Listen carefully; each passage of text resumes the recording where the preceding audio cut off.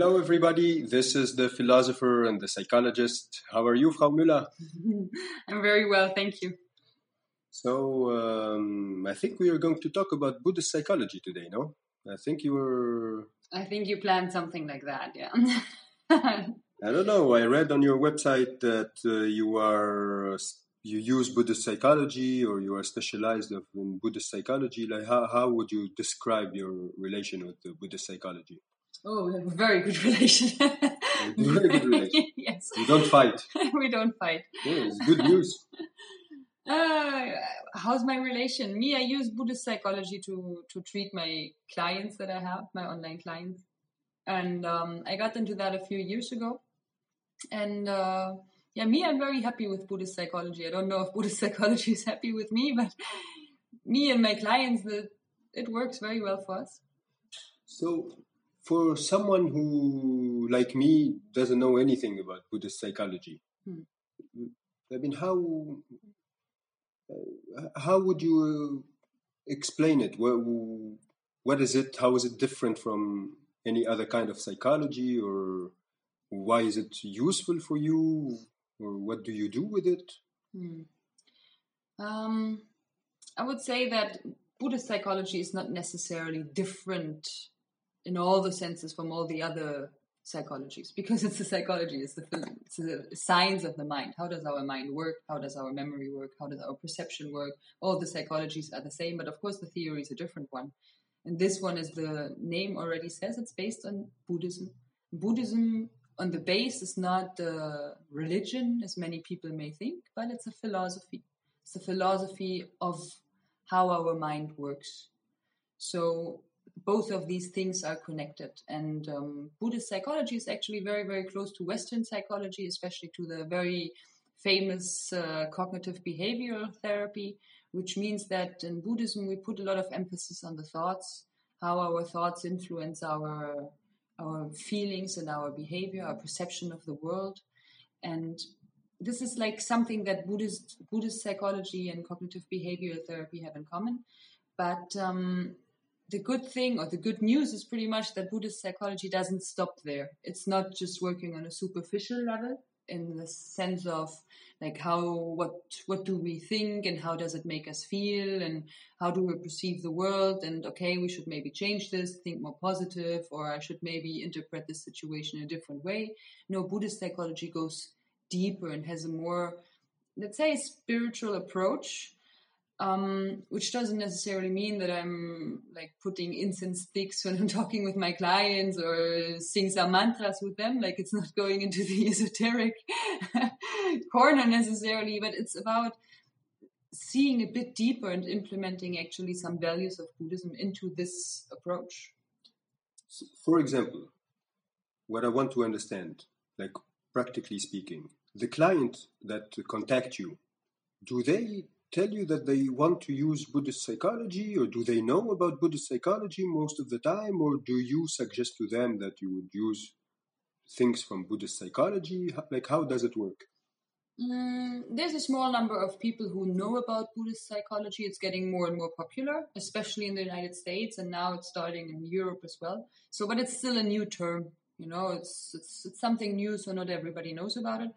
So when you use it, like, how do you use it? Like, for example, someone who doesn't know about it, like someone comes, like, I don't know, can we make maybe a consultation? Like, I don't know if you it's my free time, man. I'm not working right now. In that case, go ahead. Let us just suppose that someone, comes to you and, I don't know, he tells you, I'm very stressed, I have a lot of anxiety, I sleep very bad because I'm thinking all the time about the problems I have, or I have a lot of tension. So, I mean, how would you use Buddhist psychology with someone who just comes to you with just a common problem, like this one, for example? Like me, I tell all my clients in advance that this is something that I'm using in general. And this is, if they're open to this, we can use it for them also. But it's not mandatory. I can also just work with Western psychology. I mean, it's totally fine for me. So it's optional to them, because for me, it's very important that they can that they have an influence on how we work with each other, right? It's very important for the client and therapist relationship. So this is the first thing. When I see that they're open for this, and I'm using it more and more, and we talk about it. How, for example? So in this case. In this case, for example, the main thing that I would use, I'm always using a mixture of Western psychology and Buddhist psychology. So I would start with the Western psychology. I would teach the person a lot about how our mind works, how we perceive things. And that, in fact, as I said before, our thoughts have an influence on our emotions. Then I would start slowly to put little portions of Buddhist psychology, not to scare the people off. So what I teach them, first of all, is meditation. This is like the base of everything for me personally. And I noticed that all my clients, they profit very well from this, which is a very basic meditation, which means you just focus on your breath. And when you have a thought coming, you bring your attention, your focus back to the breath. This is actually, it's an exercise of concentration. It's not an exercise of relaxation. It's like the people, they learn actually how to be with themselves, because many people right now, at least that's what I'm observing in the Western world, they're not able to be with themselves alone, without distraction, without phone, without computer, without talking to somebody, or what have you.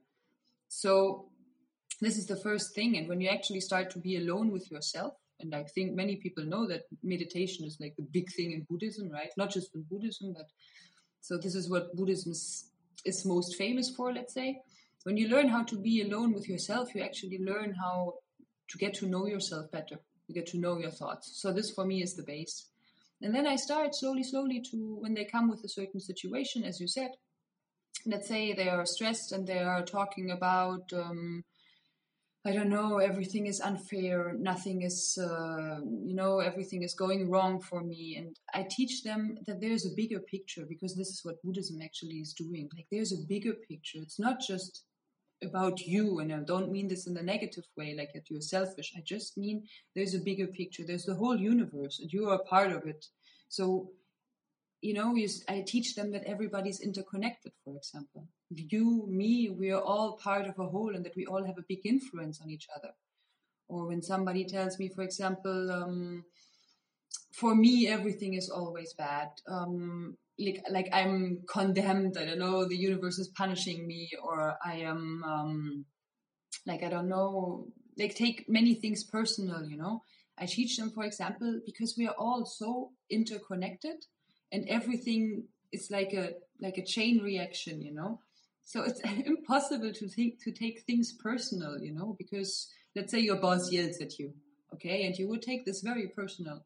You'd say, oh, he doesn't like me, I'm not a good worker, maybe I will be fired, he hated me from the first moment, whatever. Then I will tell you, but yeah, look, there's a bigger picture. Try to remove yourself from where you are right now and see it from a distance, this whole situation. There's so many factors that influence the behavior of your boss, for example. So this actually, it's so many factors that are influencing his situation. So you cannot take his reaction necessarily too personal. Do you understand what I mean? Yeah, I follow you, yeah. It means that most of the time you will start by meditation, and when we start to meditate, we start to observe much more our thoughts and what's happening in our mind. Think that generally we don't have the time to do that much, or we don't do it because we are all the time maybe busy with our external environments, I don't know, work, TV, phone, etc. There's always something going on. Mm-hmm. And once you put the focus on, I noticed that for many people it's very uncomfortable to be with themselves just for 5 minutes. Try it yourself. Sit on the couch for 5 minutes and just be with yourself. For many people, not saying for everybody, but for many people it's very hard, uncomfortable. We have this tendency to start to grab the phone, to do something, or read, or let our mind wander, maybe, if we're lucky, But for many people, they just don't like it. It's like waiting for the doctor, in the waiting area. It's like a very uncomfortable thing. So, but once you get over this, you try to get to know your thoughts. you will see that there's such a blah blah in your head, like commenting voices and what to do, and you're worrying about things, and your mind is jumping from A to B to C. Like it's crazy what's going on there, you know. And what Buddhism teaches us that the not the worst thing, but a bad thing that we do is not necessarily that our mind wanders, because that's what the mind does, you know, like this is its work. It's a tool to analyze the world, to judge, you know, to make us survive, to see if there's something dangerous, how can we manage a certain situation. So it's okay, you know.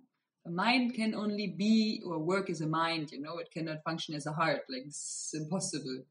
So, but the thing is, what Buddhism says is that we identify with our thoughts. We believe them 100%. We believe that our boss hates us just because it's a thought in our brain. We believe that, oh my God, next weekend was going to be so hard. How am I going to do this? Whatever happens there. We believe these thoughts. I'm not worthy. We believe it. And this is the big problem. Yeah,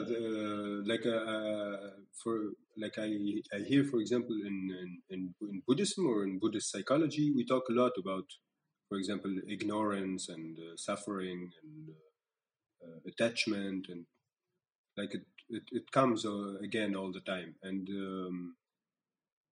I don't know how to explain this like to the people who are listening to us. Like, for example, there are those 4 noble truths, you know. Mm-hmm.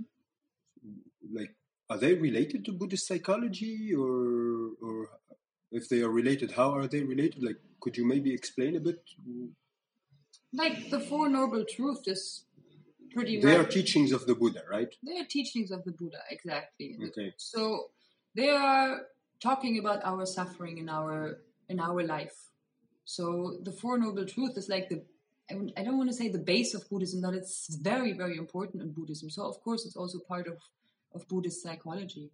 And what it talks about is our suffering in our life, which is not just like our physical suffering, that we get old and that we have to die, but also our psychological sufferings, because Buddhism, again, is a philosophy of the mind.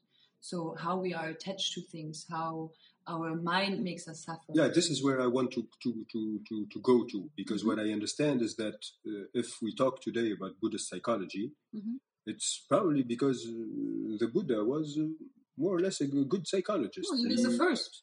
He was the first psychologist ever. No, this is in every kind of religion or something. They say it's the first. But he was definitely there before Jesus and Muhammad. So I mean, he's up front. But when the Buddha talked about our sufferance, of course there is this physical sufferance. But I think his theory that if we suffer, it doesn't necessarily come from the physical world, like sickness or death or like being injured. It's his explanation. I have the feeling that everything is happening in our minds. Like our minds are creating more, like, or the way our minds are working are creating our sufferings.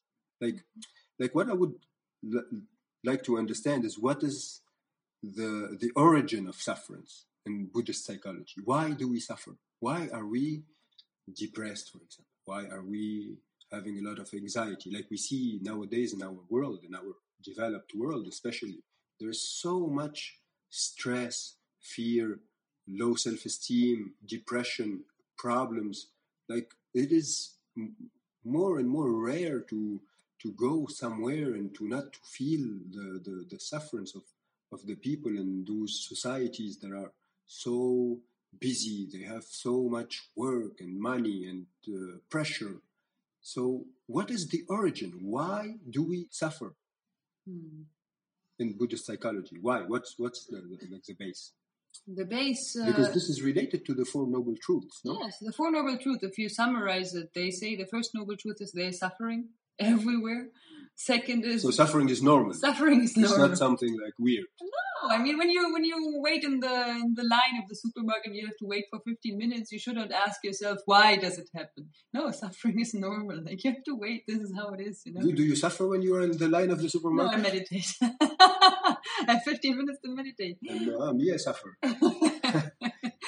So next time I have to meditate. Yeah, Then I don't suffer anymore? you never have to wait anymore if you start your meditation practice. So you transform waiting into suffering. No. You transform waiting into meditation. And Yeah. from there, I have meditation. nothing to do. I can always just meditate. Why not? So why they don't teach this to the people in the traffic jams? Because they get very angry when they are waiting. They should make a radio channel. Oh, we should make a radio channel of meditation. Breathe in, breathe out. Yeah. So the first noble truth is that suffering is normal. The second one is there are causes for your suffering. Exactly. Right? This is what I would like to know. Where I'm going to. The third one is there's a way out of suffering. Good news. This is the third noble truth. Yes. There is a way out. There's a way out. Well, good news. Yes. And the fourth one is actually the description of the path. What should you do? Oh, Okay. So in the Four Noble Truths, you don't really know. You could put it together into one. I mean, it's one sentence, But everything has a bit explanation, So you ask for the causes of suffering, right? And I want to add to the sufferings what you said. Like, yes, of course, it's the physical sufferings, but what the Buddha also talks about is like this extra suffering that we put on ourselves, Because of course he recognizes that our life is hard sometimes. Nobody likes to be old or sick or has a problem. I mean, everybody, let's say somebody dies in your family, this is hard for you. You suffer.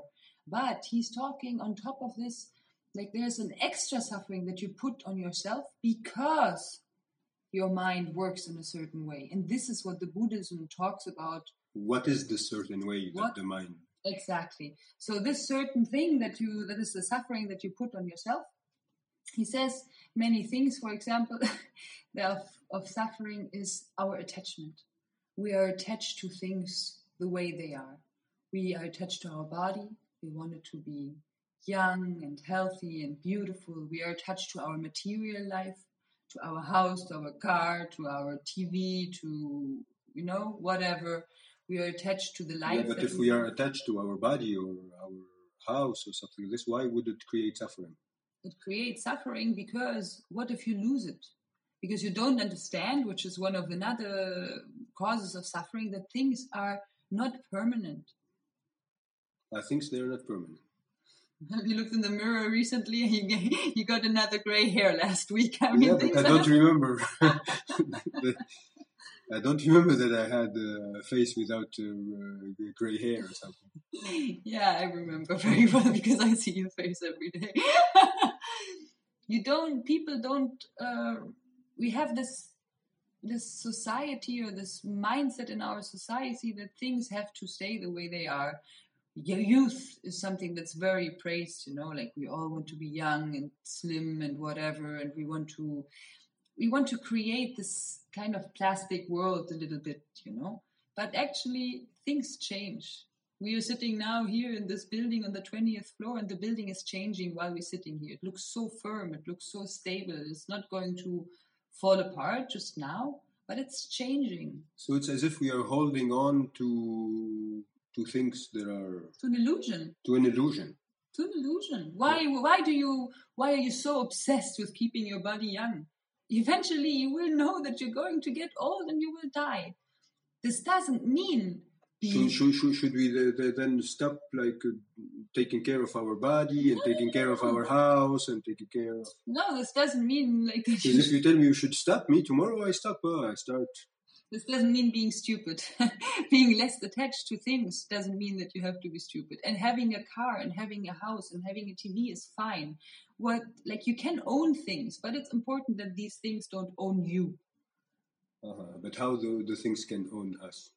It can own you because, for example, when your TV breaks, yes, you're very sad and angry, or, but actually you forgot the fact that things are impermanent and that you can still live without them. You can detach yourself.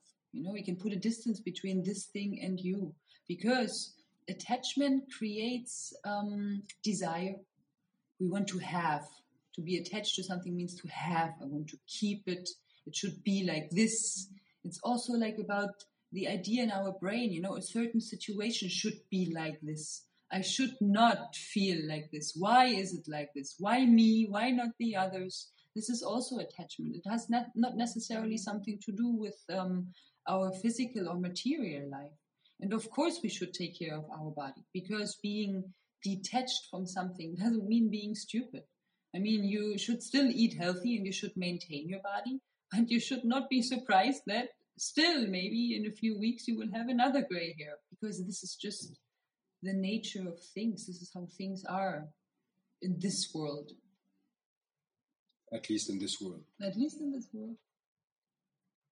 I have the feeling sometimes that like the image that there is I feel there is a kind of contradiction, you know, because me personally, the way I perceive those Buddhist people, you know, they look very joyful and very happy, and they're very generous. In the same time, in Buddhism, what Buddhist teachings say, that we have to be aware that, as you said, everything is changing, that nothing is permanent, that we're going to die, etc. So how can you be joyful and happy when every day, more or less, you have to remind yourself that this body that you have is changing, this TV that you have is going to break one day, your parents, they will die one day. How can you live happily if every day you wake up and you say, oh, my children, they will maybe die today or tomorrow, everything is changing, I cannot hold to them, my house maybe will burn tomorrow. It looks for me like a very dark, like a very dark sky, let's say. Ooh. It makes me feel afraid, you know. Yeah. Like you can be depressed if you think like this. So how you explain this? Mm-hmm. You know, there's this meditation in Buddhism that's what is it called? It's called the 9. It's a death meditation. Doesn't matter, where you think about the death process. You know, how you're going to die. And they say that the Dalai Lama, he's doing this 6 times a day. So he's thinking about his own death 6 times a day. And I mean, the Dalai Lama, when you look at him, he just looks like the happiest person on the planet, you know, like, or not the happy, but he's just joyful, as you said. So like, that's why he's laughing all the day, because he's laughing in the face of death, because he knows that it doesn't mean anything, you know, he's going to die if he's afraid or not. But I give you an example. Imagine that you have a piece of cake, okay, or anything, and while you're eating it, it becomes bigger and bigger, but you have to eat it. It will never stop. It's always growing back what you ate. You have to eat it until eternity. You will be so sick of this damn cake. Or imagine a book that you're reading, and this book goes on and on. There is no end to it. It becomes dull. Doesn't give, like, it's something boring, you know. So the fact that life is short, and that it will end eventually, and that your TV will break eventually, or your house will burn down, or that your kids could die, it gives it more meaning and more structure and more importance. The fact that you know that you might die in I don't know how many years, or that you might die tomorrow, makes you live today more worthy and more deeply, let's say. Because let's say you wake up tomorrow morning, okay? And while you wake up and you take your first conscious breath, let's say, the first deep breath, that you realize that you're breathing actually, and you think to yourself, my God, I'm breathing now. Somebody else is actually taking his last breath. How lucky I am. How lucky I am to be still alive.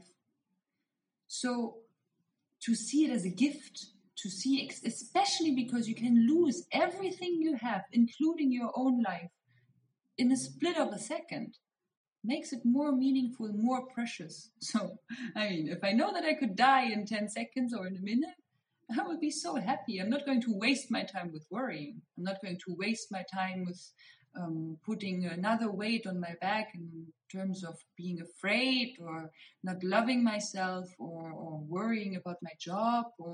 No, I will just live intensely in the moment. I mean, when you say if you know that you would die in 10 seconds, you will be happy. I'm not sure that you would be happy to know that, but maybe what you mean. Okay, maybe not in 10 seconds. Of course, you would freak out, but maybe what you mean is to be like mindful about the fact that this could happen, even if you are in a safe environment. Mm-hmm. Then maybe it gives more value to the present moment. Yes. Like right now, I don't mean that myself, you have. Mm-hmm. Like when you think about our death, you say to all our worries, all our problems, all our fears, they are not worth all the energy and the stress and the negative emotions we put in them, maybe. Mm-hmm. Yeah. And this is part of the Buddhist spirit, let's say. Yeah, for sure. The death is a central topic. It's a central topic because at the end, in Buddhism, which is not necessarily part of the Buddhist therapy, but they believe in reincarnation. It's about the next life also, So death is always a very central topic. It's about how am I going to live well so that my next life or this life, whatever you believe in, is going to be good for me and for others. I also hear a lot this concept of emptiness in Buddhism. Like, first of all, is it related to Buddhist psychology or it's not related at all? How can you? It's related to it for sure. It's related. I don't use the term emptiness necessarily with my client, but yeah, of course, it's related. So how you would use it without using the term? Like how you use this concept of emptiness with, I don't know, someone who's suffering psychologically from a situation? I would explain the concept of emptiness. I would try to start very, very simple, okay? So emptiness, it's not that things are empty of something, It's about, again, our mind, okay? So what our mind puts on things. Our mind is labeling everything. As I said, our mind is all the time judging and perceiving the world. So at the base, emptiness means you have a certain object, okay? Let's say a table, okay? From the perspective of Buddhism, this table is nothing else but shape and color. That's it. But when you see a table, you immediately know there's a table, no? Like yes. You don't even have to think about it. It comes like this in your brain. And then imagine you see this table now, and then you see maybe a smaller one that's lower or something. You will say, that's a bedside table. You have another idea about this. You know the function of the table. You know how you sit on it. You have an idea what kind of, I don't know, what kind of purpose it has, You have all these ideas in your brain what a table is. If I tell you now there's a table for a family, imagine one, all of us, we see a different table. And we also put all these ideas about the table on this object. But at the end, this table is nothing but shape and color, because the function that it's a table and that you maybe sit around it or, let you eat dinner on it has nothing to do with the object itself. So you mean that what we call the table, and what we think it is, actually all those attributes are not there in the table itself. It's just in our mind. Yeah. Imagine somebody from Mars would come here.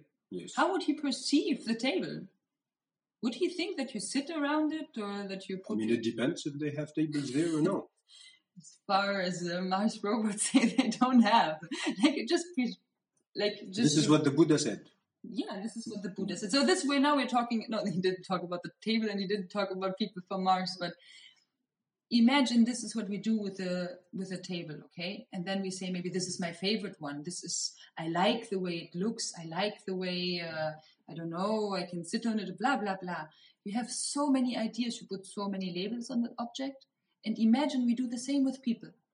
All the ideas, all the labels that I put on a person, for example, And this is what I make my clients realize, that all these labels that you put on something, all these expectations, or on situations, all these ideas that you think you have about a certain thing or a certain situation, they are influencing the way you see the world, your expectations, your feelings. So that's why we call this emptiness. It means like the things that we perceive, the situations, the way we feel about them, the way we think they are. Mm-hmm. Actually, those things are totally empty from those ideas and those labels, and etc. And we put all the content inside. Like we fill the things from our mind with things like this. You fill it, exactly.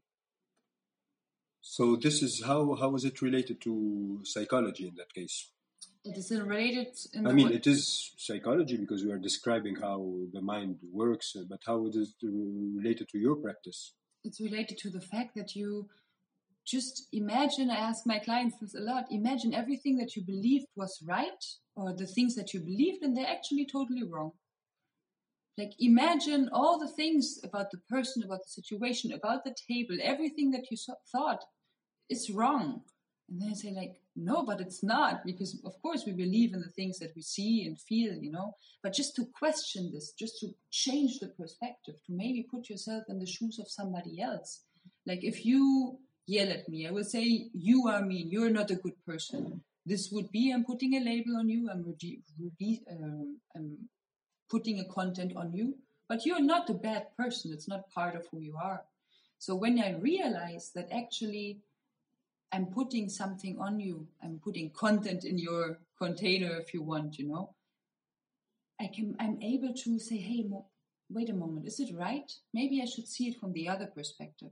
So it's not necessarily that the people have to become Buddhists or that they have to see everything through the eyes of emptiness. It's more to question the things that you perceive. Is it really right what I'm seeing? Because we are the center of our own universe. We perceive the world through our eyes, through our mind, right? I cannot see the world through your eyes. But once I know that maybe my perception of the world is not what the reality really is, what it looks like, and I say, okay, maybe I'm wrong. There are other ways of perceiving the world. And this is the main thing that I'm using in the therapy. Yeah, especially that most of the time when, in our daily life, we have, maybe millions of things that we see, we hear, etc. It's like constant work. Mm-hmm. And most of the time, maybe we feel about the things much quicker than we think if what we perceive is real or not. Me, when I see you or the table or I see someone, immediately in my brain there are things saying, I don't know, I like this person looks nice, or this person looks not nice, or this situation makes me angry. Mm-hmm. Before even questioning if my perception corresponds to the reality or not. So to end this talk, Frau Müller, what's the advice you would give to me and the people who are listening to us to maybe try to improve our mindfulness about things and events that are happening in our daily life? Mm-hmm. Is there an advice or a daily routine or something that we should maybe try to do? Me, I would advise you to try to be less on autopilot with your brain, because usually, we are always doing something and we're thinking about something else. You get up in the morning and you already think about breakfast. While you're having breakfast, you already think what you're going to do in the day. While you're doing something in the day, you're already thinking about dinner or what have you. So my advice to you is to increase your mindfulness and to know what's going on in your brain, to actually gain control over your thoughts, or at least be there when they're happening and not just let it happen in the back of your brain. I would advise you to do something in your daily life really mindfully.